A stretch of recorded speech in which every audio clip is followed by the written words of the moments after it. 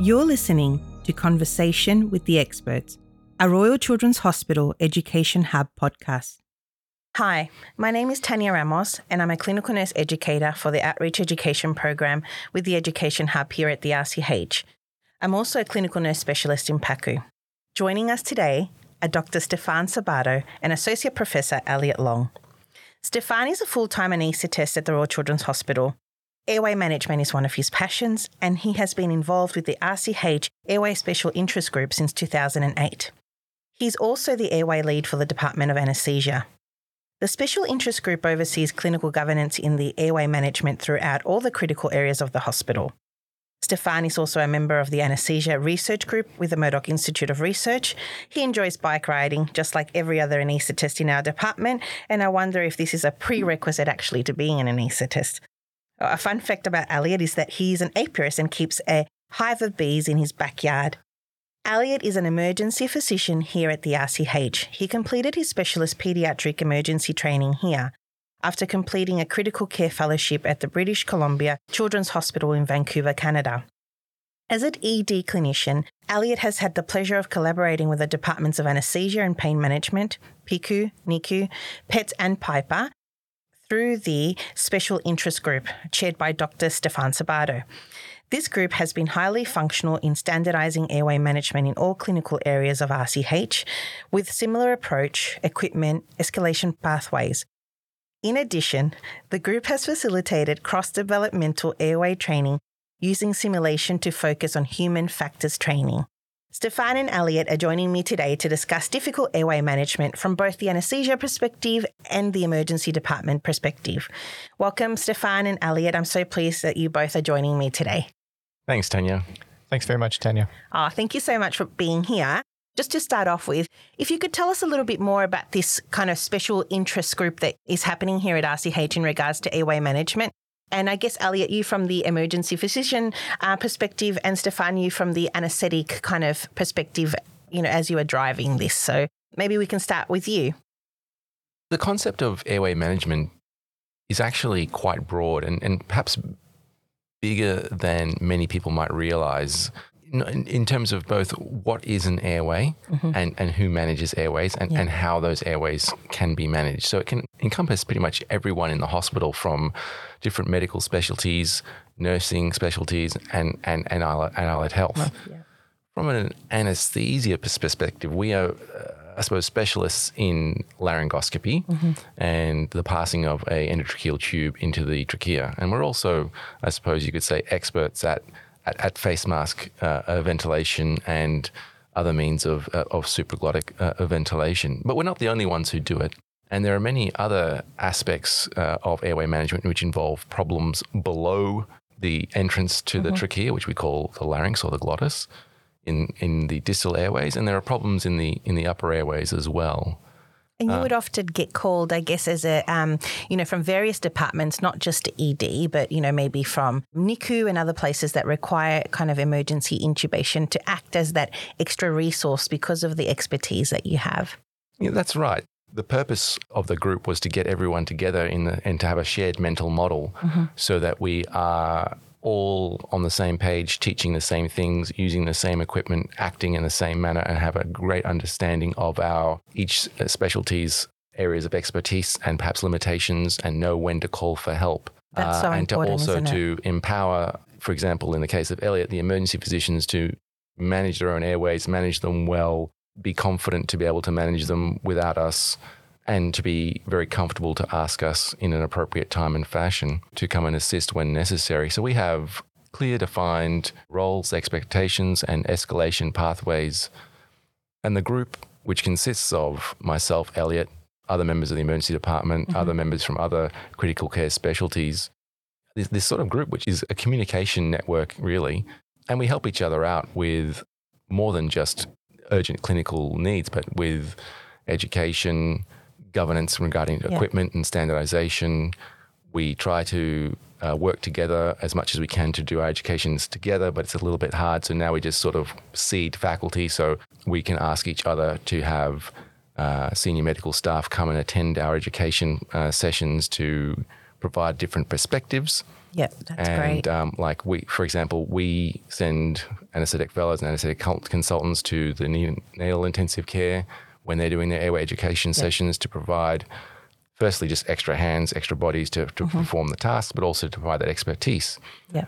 Likewise, when I have new rotational trainees, I like to take them down to the resus center in the emergency department and get them to meet emergency consultants like Elliot, show them the environment, make them familiar with their environment, all with the goal of allowing individuals to perform to their best ability. Yeah, that's so important. And I guess, all that communication and education and standardization, really the hope is that it will lead to better outcomes and better care and standardized care, throughout the hospital. Would you agree with that, Elliot? Yeah, that's definitely got to be the end point, is improved patient care and patient outcomes. That's always a little bit hard to demonstrate with a program as broad as the Airway Special Interest Group. But I think the idea of bringing together a group of clinicians from different specialties that have a forum to discuss airway management in the context of the patient group that they look after. So it's great to get the perspective of a neonatologist or the perspective of a retrievalist or the perspective of an anesthetist that's managing, true difficult airways, or in my case, physiologically difficult patients that are being intubated because they have, seizures or sepsis or something. To have that group come together to be able to come up with a airway guideline or algorithm, that was kind of the first step when we first got together. Yeah, it's a game changer. It puts everyone on the same page. That idea of the shared mental model throughout the hospital is so important. The group has had a lot of other functions that Stefan's mentioned, but I think one of the important things is the kind of recognition that every specialty brings something to the table. Yeah, definitely. That the management of airways happens in the context of the management of the patient as a whole. It's okay for us to have areas of expertise and areas where we're not expert and ask for help in those areas. So we're not kind of tied to the idea that who's the airway expert in the hospital. We know it's the anaesthetist. That's what they do for their bread and butter. Yeah. But we can comfortably say who's got expertise in team management and crisis resource management and resus room management. And I think that's something that we can own as emergency physicians. Yeah, definitely. And at the same time, the neonatologists and the intensivists, we all bring something to the table. So this is kind of a great forum for us to be able to kind of cross-pollinate and absolutely the end point is safer patient management. Yeah, absolutely. And just kind of a final question in regards to the group. How many times a year would you meet? We have flurries of activity where we have certain issues that we need to address or certain things that we would like to achieve. It's probably an important thing for people that are doing this in their hospital to know. It's actually a hard group to maintain momentum with because we all have, a lot of interests in clinical commitments and other commitments. Yeah. So it's something that we should dive into a little bit just to highlight it's not easy. The group formed probably in 2008 or 2009, roughly around then. And it's sort of, it wasn't like a formal declaration. These things evolve organically. Yeah. And we had an idea of what we wanted to do, and it's grown since then. The initial thing was to establish an algorithm. It's what that algorithm means. It's how that algorithm is employed that makes it important. So it all sort of evolves from then. But that is, I suppose, a focal point. From the algorithm, everything evolves. And the group met quite a lot during those early years to establish what it was we were trying to achieve and how we were going to try and achieve it. And then it meant for ongoing sort of education sessions. And then when we've had to revise the algorithm, when there's new equipment that we want to introduce, we meet and discuss. In regard to that point, we're trying to ensure that the equipment is standardized and uniform in its layout and consistency throughout the hospital, so that if we do have to help each other out, we know that we're going to have the same equipment that's available. What you have in anesthesia, you've got it available in the emergency department. Likewise, if our fancy piece of equipment is broken, I know that I can borrow the same piece of equipment from ED, vice versa. Yeah, some redundancy in equipment. And then we also had a flurry of activity just as COVID hit because airway management became a big deal for most hospitals. And You really had to kind of alter and change the way that you did things in regards to, aerosol generating procedures and what the implications of that meant. Yeah, and a lot of hospitals came up with an airway team that managed airways throughout the hospital, and we had to discuss whether that was applicable at RCH and what we were going to use as our approach. And that meant significant changes in equipment, personnel that performed intubations, the PPE that was required. We introduced viral filters. We introduced inline suction. It brought the routine use of video-assisted laryngoscopy with certain device, the CMAC, in our hospital. So there were major changes with COVID that was another focal point for the Airway Special Interest Group to get together again. Yeah. Oh, fantastic. We also meet when we decide to audit our efforts and perhaps publish them, and we get together as an authorship group as well to sort of publish things in the literature. And I'd have to say Elliot's been great in that. He's sort of led the charge in terms of how airways are managed in our emergency department, airing the dirty laundry of how it was and how we needed to improve the efforts that we've undergone to improve them, which have stemmed from this special interest group. And then the evidence that they actually work and has actually made a difference. You rarely actually see that in the literature, that you have this kind of sequential series of research which is published, which says we have identified an area for which can be improved. These are the steps that you undertook, that we're going to undertake, and this is the results over years. Yeah, that's super, super important. And I guess kind of that leads me maybe asking the next question in regards to both of your clinical settings look after children that perhaps have difficult airways, or they're labelled potentially as a difficult airway if they're coming to have an anaesthetic, or maybe in your case, we didn't know the background history of this child and it's an unknown presentation. Can you take us through kind of the patient population that you would see that perhaps would have a difficult airway, and they might be a difficult bag mask ventilation or a difficult intubation? Yeah, you bet. Thanks for the question. Because this is, as a clinician, what all of us worry about really is the unanticipated difficult airway. And I guess there's a few different aspects to answering that question. The first one is that every airway that comes into our ED is treated as a potential difficult intubation. And therefore, for every intubation, we plan for difficulty and for unsuccessful attempts all the way down to, on our algorithm, down to plan D or front of neck access. Yeah. So we don't limit the planning stage of things to only when we find that there is a difficult airway there. Yeah. It's all planned in advance. And the second thing to say is that there are difficulties encountered at multiple levels managing sick patients who need to be intubated. Yeah. And we divide those into anatomically difficult airways, which is, as you mentioned, difficulty, usually we define that as difficulty visualizing the glottic opening or passing an endotracheal tube. But that's actually the minority of difficulty that we encounter managing sick patients who need to be intubated. Most of the difficulties is encountered with the patient physiology being grossly deranged and needing, resuscitation before we embark on the intubation attempt. Or the difficulties with the situation that the patient arrives to hospital in, meaning that there are multiple people that are looking after the patient that probably don't know each other. Yeah. And potentially using equipment that they haven't used before, hopefully not in our setting, but there's definitely that possibility. Not having a shared mental model, and those kind of human factor elements that play a huge part in adverse events.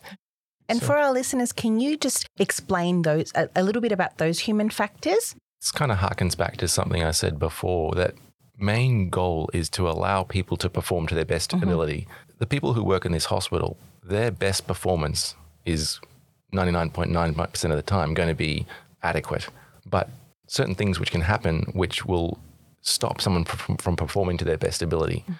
So, and that can be stress, unfamiliarity with the environment, a team which is not cohesive and working well and welcoming. Communication's a big one. Poor communication, distraction, and all of those things, and not having a clear algorithm and a team which is working well can lead to the major problem during airway management, which is the human factor error known as fixation error, where you fixate at a certain point and can't move past that. And an example of that in airway management, I mean, this can happen in any situation in medicine and outside of medicine in the real world.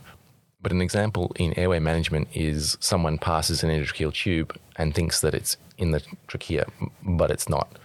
And despite there being adequate signs that they haven't been successful in intubating the trachea, they just can't move past it because they think they saw it. They saw it, that it's gone through, and it could be in the esophagus or somewhere else. That's right. Yeah. So Elliot talked about a few different difficult airway types, and I think that's really important that we can actually label those, and that can help sort of clarify what we're talking about to the listener. The anatomical difficult airways, which can be due to pathology, acquired pathology such as infection, or a tumor growing, or anatomical difficulty due to a congenital abnormality, and such as Pierre-Robin or something like that. Yeah, they're actually rare. I mean, they're relatively common in our hospital, which tends to gather these sorts of patients, but they're still actually rare compared to the common problem of difficult airway in general. So those are difficulties in mask ventilation and laryngoscopy. And I call these the Hollywood airways because they're the ones which get all the glamour and the buzz, press and the buzz. But they're actually rare. The patients who present and require intubation in the emergency department are the patients who are physiologically deranged. They might have single or multi-organ system failure. They could be on the point of arrest, and they are a difficult patient to manage, and therefore they are an airway which must be handled with care and with expertise. If someone's about to arrest, it's not necessarily a great one for someone to train on. So that's the physiological difficult airway. The situationally difficult airway is dependent on the background of the person. So Elliot managing a airway in ED in his comfort zone, his familiar environment, he works every day. It's not necessarily situationally difficult for him, but it could be for an anaesthetic registrar who goes down there in the middle of the night, who in this first week of this hospital. Likewise for me, as someone who is full-time here and has been for many years, I'm comfortable going down to ED, but I have situations in which I'm out of my comfort zone as well. If I have to go to the Royal Women's Hospital and be involved in airway management in a newborn in an exit procedure. Then the most common one, which you as a recovery nurse might experience, is what we call the functional difficult airway. So this is someone who has no anatomical problem, perhaps no physiological problem. You're in your comfortable environment, but the patient has laryngospasm as a function of what's happening, and it's a reversible thing, but the patient can turn blue very quickly. Correct. And become hypoxic and bradycardic, even needing CPR. And that is probably in anesthesia, well, definitely in anesthesia, the most common problem we face. That was such a great answer.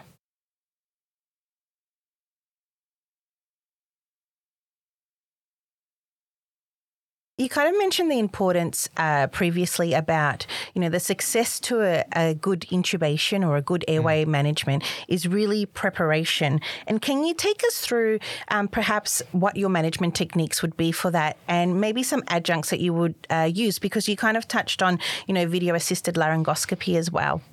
Yeah, you bet. Adequate preparation. I think what I would start off saying is that we, during our medical training and during any kind of life support course training, learn the ABCD approach to managing sick patients. And that can often be confused with the need to definitively manage an airway before addressing breathing circulation disability. And in general, most of the kids that we look after, that we end up intubating, they don't have a primary airway problem. There are exceptions to the rule, and you could think of a few like foreign body aspiration, croup, upper airway obstruction. But if we take even those examples and follow them through, the ideal management for a croup that needs to be intubation is slow gas induction. It's not to, paralyze them and try to intubate them right away. So even our kind of worst case scenarios, or the cases that keep us up at night and that are the subject of a lot of training and discussion, even those ones we manage in a careful, considered way. So what I'm getting at is that that traditional mindset needs a little bit of refinement and changing when we're actually looking at how to implement it in practice. And functionally, that means that patients need to be, in general, resuscitated before we go ahead and intubate them. And failure to perform that resuscitative stage of the treatment will often result in catastrophic complications or adverse events during intubation. And so that's probably the first thing just to keep in mind for clinicians is that although we're managing the airway, this isn't a critical airway, and we need to manage the airway in the context of the whole patient. Yeah, of the unwell child. Yeah. Of the unwell child. And if we try to intubate an unwell child without doing the resuscitation first, then that will lead to adverse events. And these aren't kind of minor adverse events like, chipped teeth and stuff like that, although, not to belittle that, but they're really kind of life-threatening adverse events. Like there is a significant risk of cardiac arrest and risk of hypotension and hypoxia, and those have been shown to worsen outcomes. So they're kind of adverse events that have a major impact on patient recovery and long-term well-being. So the approach is, first of all, to address situational factors like the team. Make sure you have a team leader. Yeah. So I guess I should state at this point that a lot of the things that we try to manage when we're intubating sick patients are hard to keep in our heads, 24/7, that we can bring out when a critical incident like this happens, and therefore a lot of them are written down in paper-based form in the form of checklists. So that's probably the easiest way to address this question is to have a checklist. Actually use your checklist. And the checklist runs through everything that you need to do to prepare for an emergency intubation, which starts off with management of the team. Make sure that you've notified someone senior that you're doing an intubation. Make sure you have a team leader and allocate roles. Who's going to do the airway? Who's the most experienced person in this team to manage this patient's airway? Do we need to call for help right away? If it's as you mentioned earlier, is this an anticipated difficult airway? And usually at that stage, we actually allocate a post-intubation debrief lead who can kind of keep an eye on what's happening during the intubation, maintain some situational awareness. Yeah, that's great. And those are important things for us to discuss after the intubation and to share those learnings across the department and hopefully across the hospital. The second step is preparing the patient. So that's the resuscitation. Make sure that you've addressed hypoxia, you've addressed hypotension, you've addressed the patient position so that the patient's as optimized as they can be for the intubation attempt. The next step is usually to make sure that all the monitoring is in place and that it's set up for managing a patient you're about to intubate. So that means having auditory cues, the blood pressure cuff running at certain cycles, time cycles. You've got things like end-tidal CO2 ready to go, maybe even attached to the face mask before you intubate the patient. And then the last thing is making sure the intubation equipment is ready. And when we discuss things like standardization of equipment, we've taken that to another level in emergency where we standardize not just the equipment, but the equipment location so that... Yeah, so this is kind of like a shadow board or a template that the airway assistant or the intubator themselves prepare in advance. But it means that if I go to manage an airway and someone else has set up the airway equipment, I know that everything that I'm going to need for that patient is all there. And it's not just one or two endotracheal tubes. It's the plan A, the first 3 attempts, the plan B, the plan C, and the plan D. All that equipment is ready and appropriately sized for that patient. And in a way, that template or kind of batching or grouping all that equipment together means that airway checklist is a little bit simplified. We don't need to check if there's a supraglottic airway out, if there's 2 endotracheal tubes. We can just say, is the equipment template ready? Check. That takes care of, 10 or 11 different pieces of equipment. And then the last thing that we want to make sure we have is our video laryngoscope and potentially some different types of blades depending on what type of intubation we're doing. Oh, that's fantastic. You've really taken us through kind of the whole journey of that, intubation I could really visualize it, in the ED department. And I guess it's a little bit different from our department in the perioperative in the sense that you're doing this all the time. Are there any similarities and differences that you see with the whole, preparation for you to have a successful intubation? The ED intubates someone down there in the department roughly 1 to 2 times per week. It's a patient who presents and they're unwell And as Elliot has already said, it's an entire procedure with different facets, of which the airway management is just one of them. Resuscitation is important. It's an event. There's definitely some differences and there's definitely some similarities. Yeah. And there's definitely some things that we could learn from and take from ED and take into our practice. We're managing airways all day, every day. Time, yeah. And so we don't make an event out of it to that extent. There is a spectrum of how airways become more and more difficult and how we need to prepare for them. And under recognition and under preparation for the ones that we need to prepare for is something where I think we could improve upon. When we deal with some of those difficult anatomical airways, the Hollywood airways, usually, but not always, but usually they are in an elective fashion. So you have a patient who you know about ahead of time. They present in there as good as they can be as a patient from a wellness point of view, from their medical comorbidities, and they are fasted. We have, everything that we need ready. It's a different thing. And we know from we hopefully have, not always, but sometimes they've been intubated before and we can look at what happened. Have a look at how that went before. So we can target our preparation specifically to that patient. Where I think we could be better is having some more formality to it in terms of checklists and use of cognitive aids and formalization and verbalization of plans, where what we're going to do if this first attempt doesn't work, second attempt doesn't work. Airway enthusiasts amongst the department do it, but it's not universal. Yeah, and it's not kind of set out in the same manner. And it's very much a horses for courses. Airway management needs to be tailored to the environment. One of the most common questions I get as the airway person from other hospitals is, what should I put on the what should I have on the trolley? What should I have on the airway trolley, the difficult airway trolley? And there's no one answer to that because you have to tailor it to your environment. There are other major pediatric hospitals where we could almost do a comparison between them. There are mixed hospitals which do high-level cases. There are smaller private hospitals. There are regional hospitals. Correct.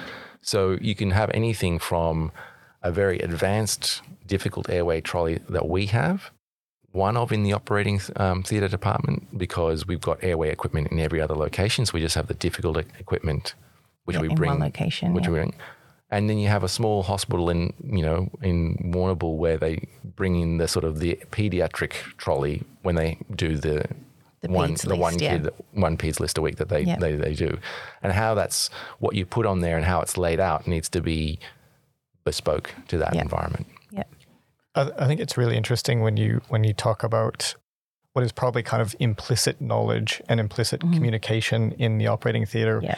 When you're working with the same person a lot of the time in the same equipment, in the same environment, you can kind of do that. You can kind of, I wouldn't say get away with it because it just works. It would be ridiculous for you to go through a plan A to D for every patient. You'd look kind of like you're a bit nuts, like an airway crazy person. Yeah, absolutely. But for us, it's really important to be explicit with our communication and our planning because we don't have that tight group that we're working with or the tight person that we're working with time after time. And the equipment we're using may be variable depending on the patient that comes in. So it's a really kind of important point. The situation that you're using, that you're intubating the patient in has a large bearing on how much preparation you need to do and how much of that is implicit and how much is explicit. And it's quite different in the anesthetic setting from emergency and I think from, even kind of ICU or retrieval type intubations. Yeah, fantastic. I actually wanted to ask you another question just in regards to, if we talk about the algorithm that we have here at RCH, many other hospitals actually adapt and make their own. I just wanted to ask you just in regards to the attempts. So if we were to kind of break it down a little bit with the attempts, how many attempts would you have in intubation before then you get your plan B, which usually for us would be our laryngeal mass? That's a great question, Tanya. I think that part of the skill of implementing an algorithm is knowing its limitations and what the intent of the algorithm is in the first place. So although the algorithm says you can have up to 3 attempts as part of your plan A, there are circumstances where we will have 0 attempts and we will skip immediately to plan B, which is to call for help and get someone who might have expertise with a different technique or different equipment that we don't carry in emergency. Or we may transport the patient to the operating theater to have a gas induction or fiber optic intubation. So that's recognition of the skill limitation and the equipment limitations that we have in our environment. Not every patient gets 3 attempts before we move on to plan B. But if you're to read the algorithm verbatim, that's what it states. But I guess the important take home is that the algorithm needs to be interpreted in the context of the situation you're in. And it doesn't always mean that you have to have the 3 attempts before you actually move to the next step. Our algorithm was ahead of its time. I'm going to be blow the trumpet a little bit in that we had a section for preparation, which you're now seeing more commonly in algorithms, where in fact almost half of it is about preparation and how you plan, who your help is, where are they, what their phone numbers are, how you can optimize things, and if in doubt, call for help before you even start doing anything. So we recognize that most of the problems that lead to airway-related morbidity and even potentially mortality are avoidable and are simple things and unglamorous things. But if you get them right, it makes a big difference to patient outcome. And that's why the preparation is so important, and the communication and all those human factors things that you spoke about. They're really the key to a successful intubation and positive outcomes for patients. Yeah, it's really interesting when Steph and I have done quite a few courses together with trainees from different specialties, and I think the trainees come into these pediatric airway courses wanting to come out with skills and knowledge about knowing how to use video laryngoscopy and, the D-blade and, fiber optic intubation and stuff like that. That's actually not where the money is. The money is on doing the simple stuff right every time. And it's stuff like having a standardized approach, communicating well, resuscitating the patient, having a plan for unsuccessful attempts, calling for help early.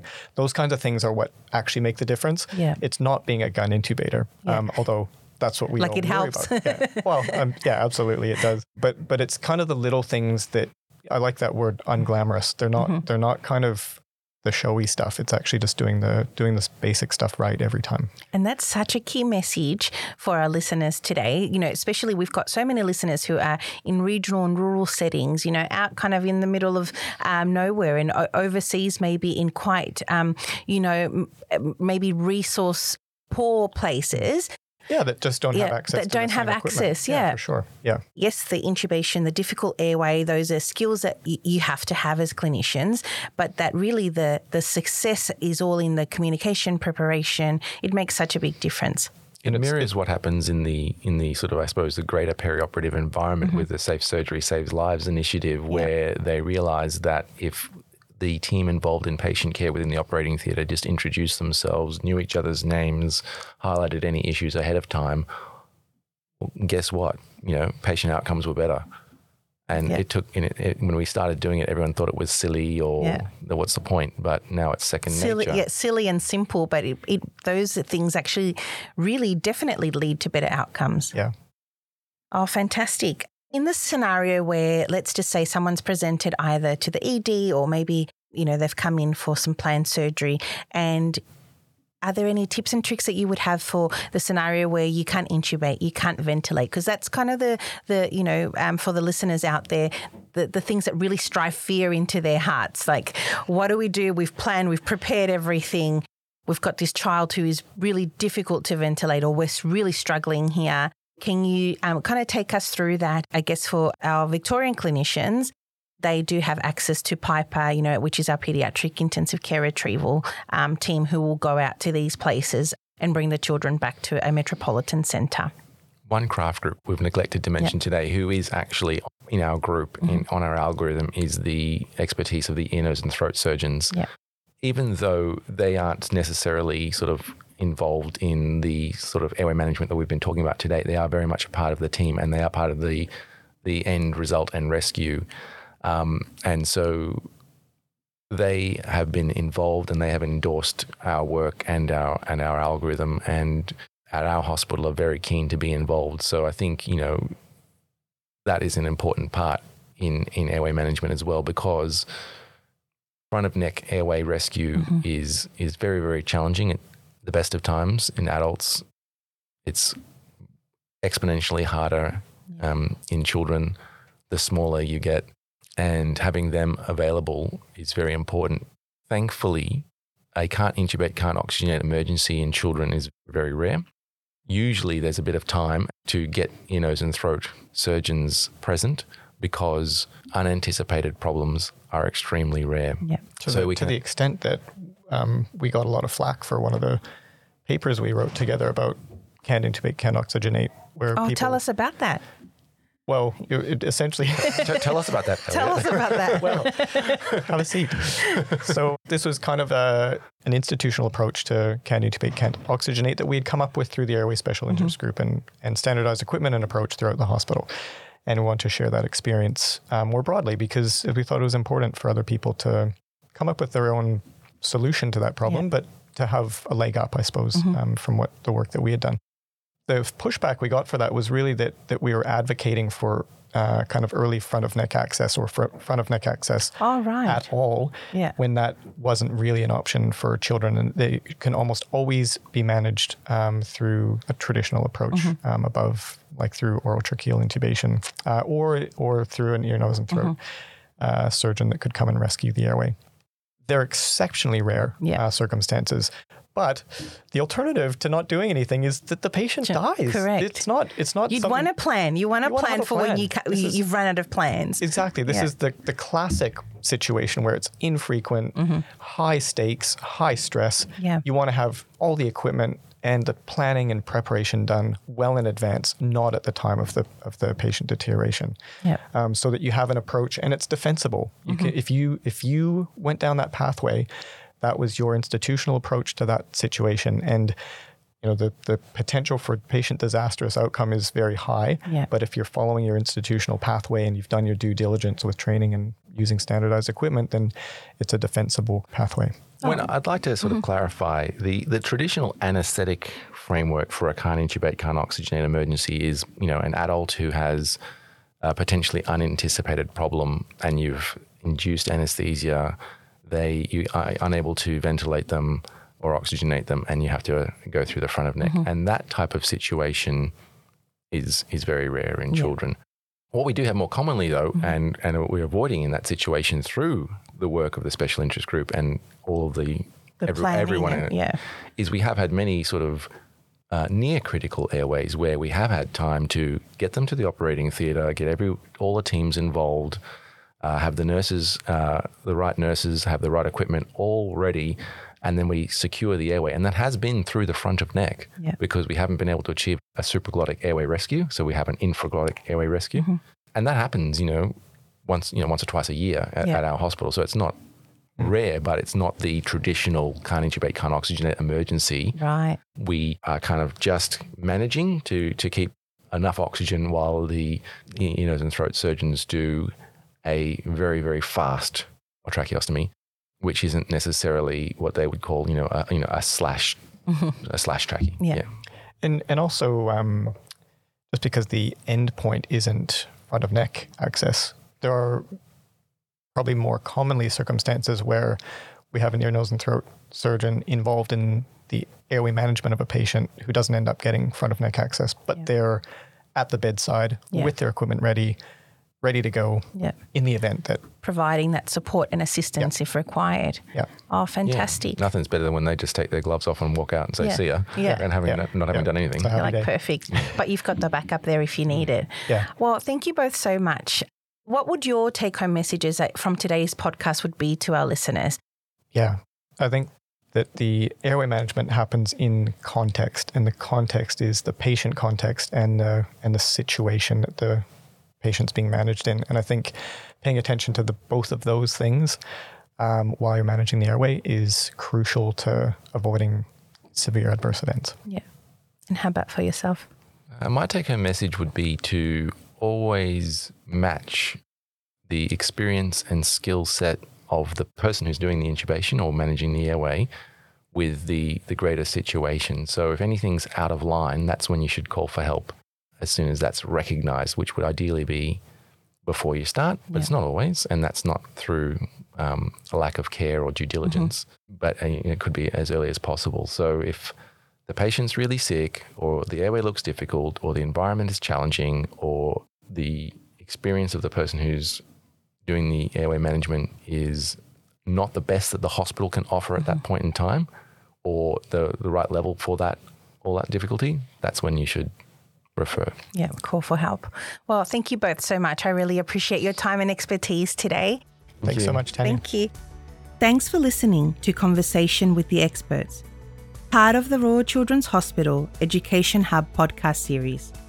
If you'd like to hear more of our podcasts, check out our other podcast show, Teach, Think, Treat.